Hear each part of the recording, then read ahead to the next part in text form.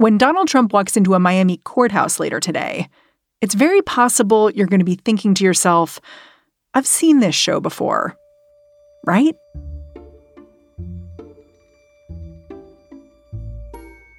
After all, it was just a couple of months ago that Trump did this very same dance in Manhattan. Back then, he was being charged by the local DA over hush money payments to Stormy Daniels. Now, he's being charged by the feds, who are alleging Trump crammed classified documents into a bathroom and a ballroom at Mar-a-Lago, rather than turning them back in like he was supposed to. But former federal prosecutor Ankush Khardori says the first thing you need to keep in mind about today's court appearance is that this federal case in Florida is in a whole different league. Well, look, the one in New York, it's an unusual case. This was an unusual prosecution that uses the statutes in an unusual way. That does not mean that the case is invalid by any means, but it's an unusual case. This federal indictment is, I think, much more easy for people to grasp, right? They can understand the underlying conduct. They can understand why it would be criminal, right? Because of the seriousness of the material that's allegedly at issue in the documents that Trump received. And they can understand why, when you receive a grand jury subpoena, you should be honest and respond to it and not screw around and have your lawyers effectively lie to the government on your behalf, at least as it's alleged in the indictment. Yeah, I've heard this called a speaking indictment. Right. So a speaking indictment is an indictment that is more detailed and lengthier than it needs to be in order to, among other things, educate the public about the conduct at issue. Right. So this indictment, which is 44 pages, probably could have been 4 or 5 pages if the prosecutors really wanted to. Right. This one is longer on purpose. Right. It's longer on purpose because prosecutors clearly want to convey the gravity of the conduct to the public and their view of the underlying conduct to the public. And, Jack Smith, I think it was no accident that when he appeared last Friday, he explicitly suggested that Americans read it for themselves. Good afternoon. Today, an indictment was unsealed, charging Donald J. Trump. Yeah, he'd written a story for them. Correct. Our laws that protect national defense information are critical for the safety and security of the United States, and they must be enforced. But if the story this prosecutor, Jack Smith, is telling you sounds convincing, Ankush has a word of warning for you. This is the start of the process, not the end.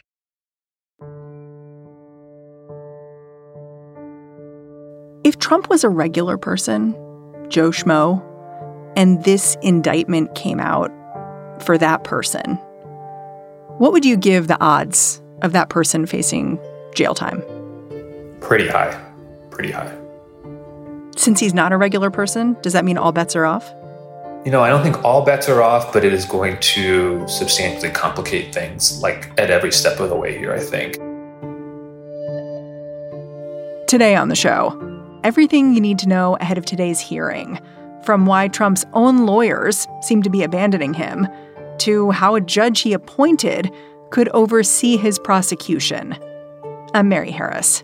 You're listening to What Next? Stick around.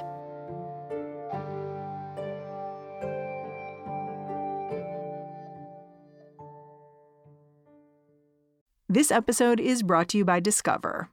When it comes to your finances, Discover wants you to know they are the credit card that is always there for you.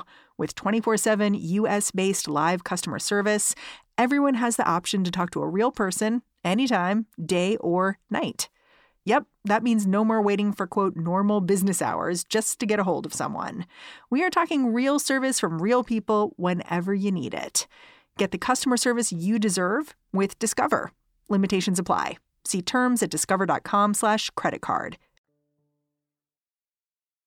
Okay, before we get into the details of the court hearing, let's talk about the indictment itself, which I think is a kind of interesting document. It's nearly 50 pages long, and it really tells this story, as we've said. Can you lay out what the story it tells is?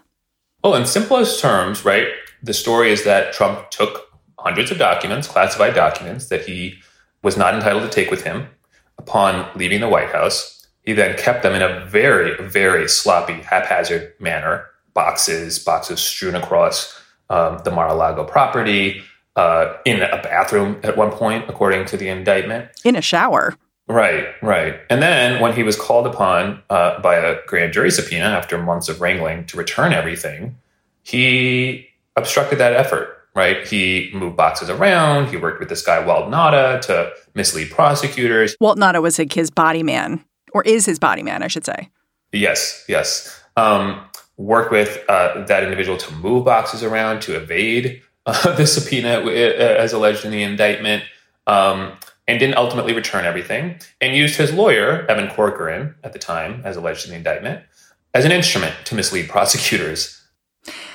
Interesting, too, there are these recordings that are referenced in the indictment itself, including one where Trump is showing off documents to a reporter, which is important because it establishes that Trump knew the document was classified, that he could have declassified it, that he didn't declassify it, and that he still had it. And then he was showing it to someone, which seems like it's just a heck of a piece of evidence.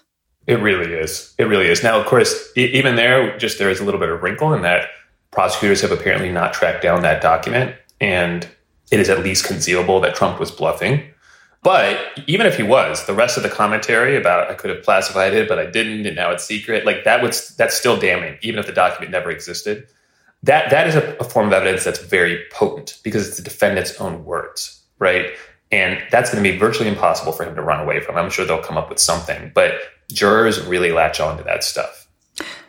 And Trump's attorneys have been making the case like, well, if you look at the photos of these boxes, one of them is spilled out on the floor, which speaks to how it was stored. But they're saying like, well, if you look at it, you see it's magazine clippings, it's his papers, and it wasn't as bad as it appears is basically the case they're making. Does the indictment have a counter argument to that? Yes. I mean, that's one of many very bad tendentious arguments that Republicans are trotting out here.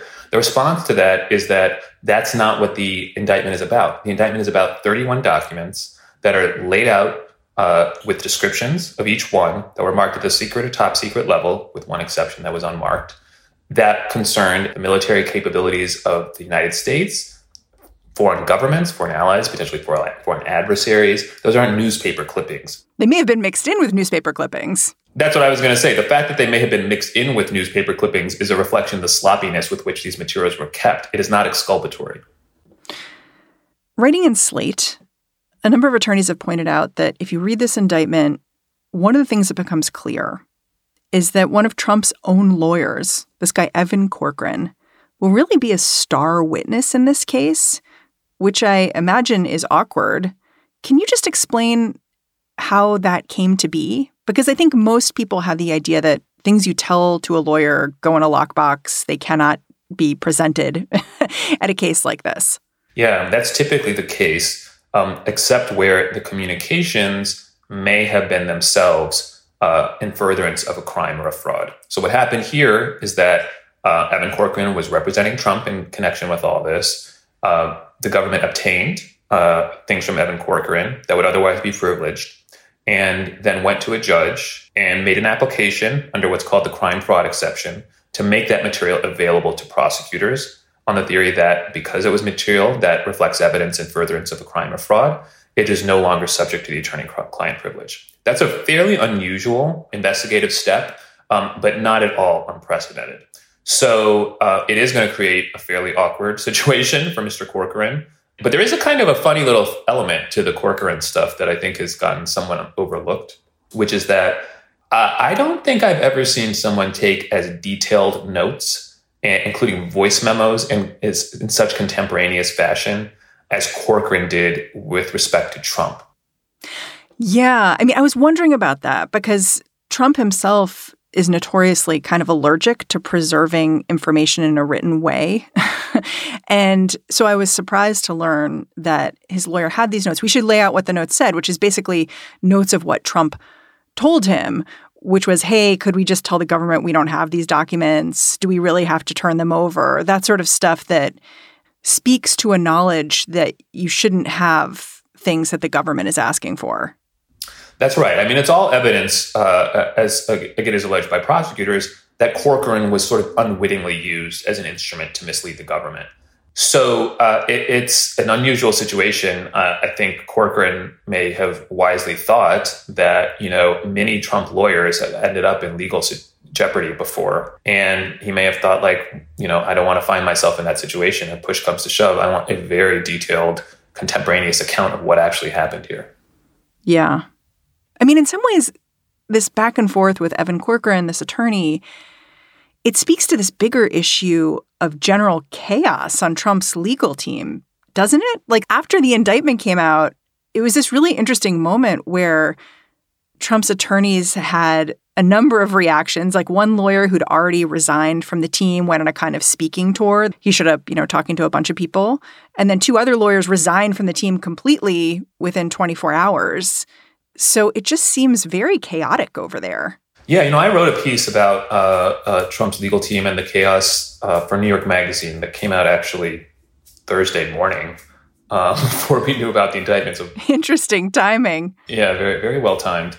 And yes, there has been a real problem with sort of lack of coordination among the team, lack of sort of the best talent, if you will, on some of these investigations.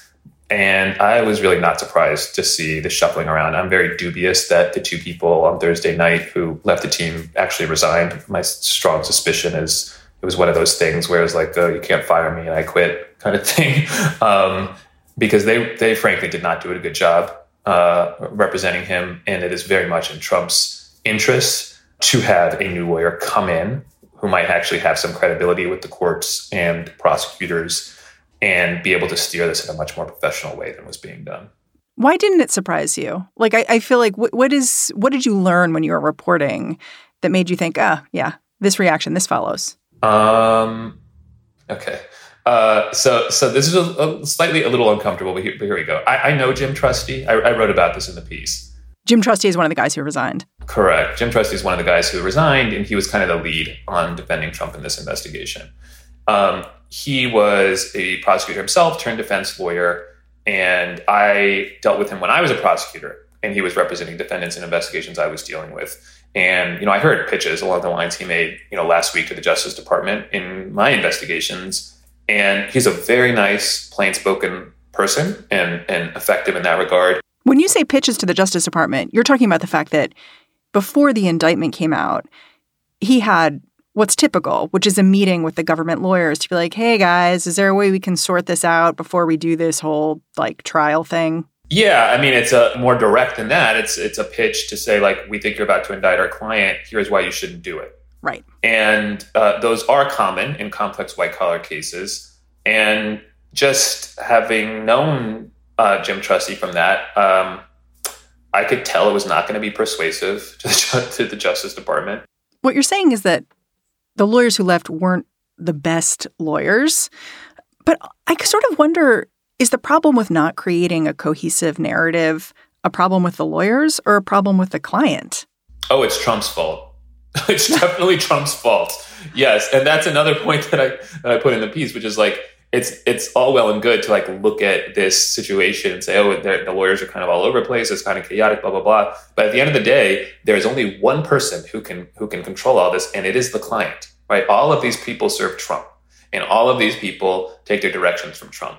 And he could fix this if he had better standing in the public and had a better ability to retain kind of high-profile, prominent law firms, which he kind of doesn't. He may be able to find someone, but he's struggling currently to find a law firm to represent him. You raise this issue, which I think is important, which is that big law firms don't seem eager to take on Trump's case. And I think that's interesting because Trump has money. Why wouldn't really good, solid members of the legal community defend him?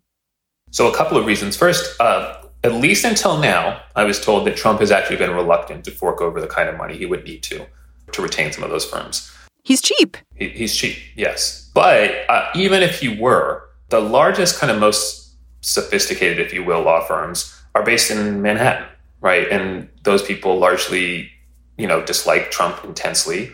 That extends to lawyers, too, in Manhattan.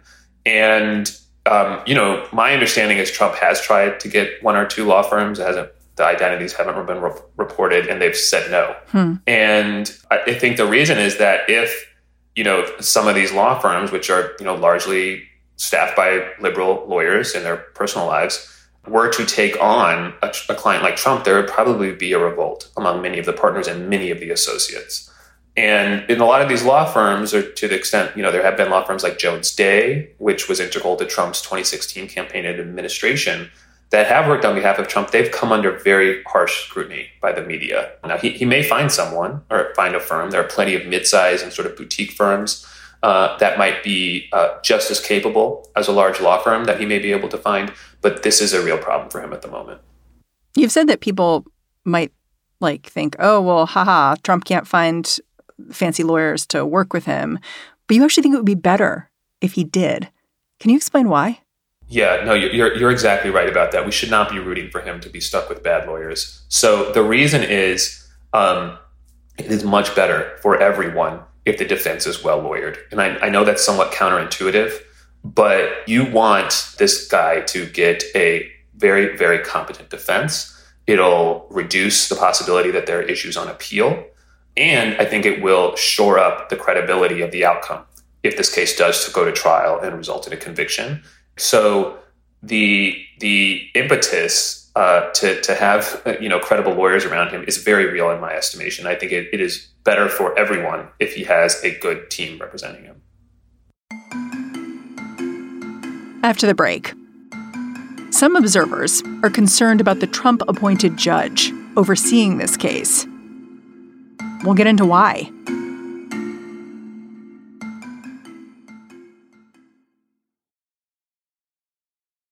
Last night, the Miami Herald reported that a magistrate had been appointed to oversee Trump's court appearance today. But the lead judge, and the one still overseeing almost all of the case, is Aileen Cannon. And for some folks, that's a pretty big deal. So Aileen Cannon is the judge who presided over Trump's lawsuit following the search at Mar-a-Lago. So she's dealt with this case before. She has dealt with this case before, correct. So when she got that lawsuit, she approved a request by Trump to have a special master essentially oversee the government's review of the documents that they had taken from Mar-a-Lago. And this was an unusual decision. Yeah, that decision came under intense criticism from observers. I wrote a piece highly critical of it as well, and she was eventually reversed by the 11th Circuit Court of Appeals in a pretty sharply worded opinion. So she is very controversial. That ruling was very, very friendly to Trump. We should say why it was controversial, which is it was controversial because it was like the first time a federal judge had stepped in and said prosecutors basically have to stop their investigations while this other process takes place, which slows down the works. And, she said it was specifically because this was dealing with a former president.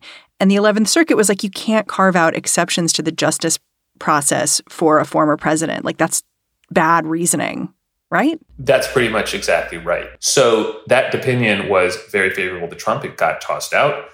But now we're back with her, it seems, for the foreseeable future. And the question in my mind is, is she going to remain dug in and sort of pro-Trump, or did maybe she learn a lesson?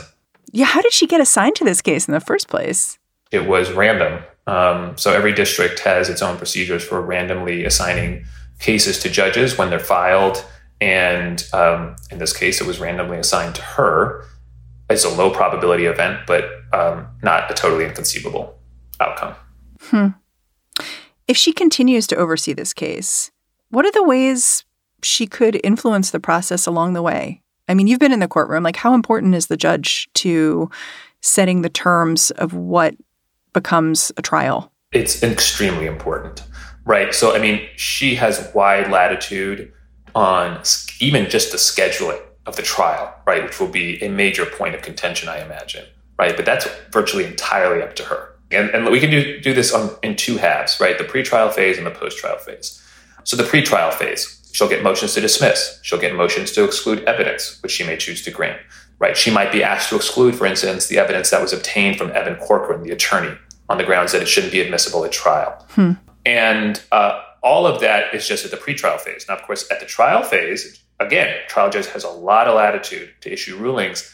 and the opportunity to, within a trial, once a jury's impaneled, there are ways that a judge can dismiss a case that are essentially not appealable. Wow. After the jury has returned the verdict, the judge can even set it aside if she concludes that it's not supported by the evidence. And then let's say that there is a conviction. A trial judge has a great degree of latitude on sentencing issues. So there is a very, very wide array of things that a judge in this situation can do to make things either easier or harder for the defendant.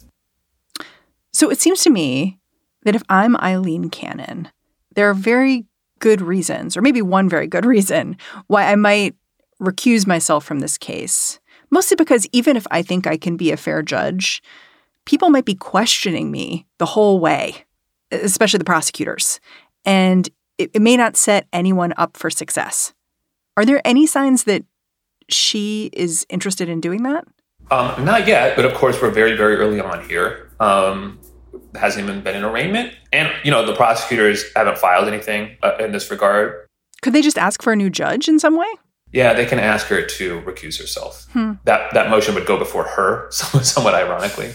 But yes, they can ask her to step aside. I think that would be hard here, right? It would be hard here unless she wants to recuse herself. And the reason why I say that is because the standard for recusal is, it's hard for prosecutors, right? And really all we have here is the fact that she's a Trump-appointed judge who issued rulings that were favorable to Trump. In the ordinary course, that wouldn't be enough for a judge to recuse themselves. Whether she'll come down that way, I really don't know. Candidly, I doubt it, and I suspect she will be the judge presiding over this case, but we'll see. What will you be watching for that could indicate how Judge Cannon is feeling about this case moving forward and how she'll operate? The schedule that she sets, it can be a very, very quick thing. But the one thing that a judge can do in this circumstance is start to set a schedule for when motions will be due, for when certain things ought to be turned over by the government. And I imagine Trump's sort of strategy and his lawyer's strategy is going to be try to string this out a bit and hope that maybe the election comes and maybe even Trump or some other Republican is elected and he can be pardoned. And so we might get an initial indication of kind of how quickly or slowly she intends to move this along. The fact that we're talking about this judge and a recusal, the fact that she's a potential recusal, the fact that she's a Trump appointee, it just clarifies how politically delicate this whole situation is. And you've put it really starkly. You've said the choice is potentially Trump being in jail or Trump as president. It's such a stark choice. Why do you put it like that? Well, because I think, those are the conceivable ends of the spectrum here. And it is very, very remarkable to me. And of course, there's a lot of intermediate possibilities in between. But the reality is, like in 2 years from where we are right now, Trump could be president if his reelection bid is successful. And as I said, I fully expect in that circumstance, this would be swept away pretty quickly one way or another. But there's also a world, right, however improbable it may seem, that if things played out a certain way, he loses his reelection bid. A trial occurs. That trial eventually uncovers even more damning facts than we currently know. The judge sentences him to prison time. That's a conceivable world right now. Ankush, I'm super grateful for your time and your analysis. Thanks for coming on the show. Thank you for having me. Ankush Khardori is an attorney and former federal prosecutor. He's also a contributing editor for New York Magazine. And that's the show. What Next is produced by Paige Osborne, Elena Schwartz, Rob Gunther, Madeline Ducharme, and Anna Phillips. We are led by Alicia Montgomery with a little help from Susan Matthews. Ben Richmond is the Senior Director of Podcast Operations here at Slate. And I'm Mary Harris. You can go check me down on Twitter. I'm at Mary's Desk. Thanks for listening. Talk to you tomorrow.